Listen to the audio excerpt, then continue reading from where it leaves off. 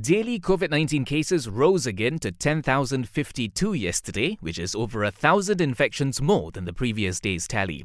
Meanwhile, a further 22 deaths were recorded, including 6 brought-in dead cases. Most of the fatalities were detected in Selangor, Melaka and Perak. There were also nearly 16,000 recoveries. Children will have until May 15th to receive their first dose of the COVID-19 vaccine under the Pick Kids program. The Health Ministry says it's because starting May 16th, the government will no longer give out the Pfizer and Sinovac jabs to avoid wastage due to a low uptake of the vaccine. However, recipients can pay to take the Sinovac vaccine at private facilities. Currently, some 38% of kids aged 5 to 11 are partially immunized. Meanwhile, close to 230,000 kids have already been given 2 doses of the COVID jab.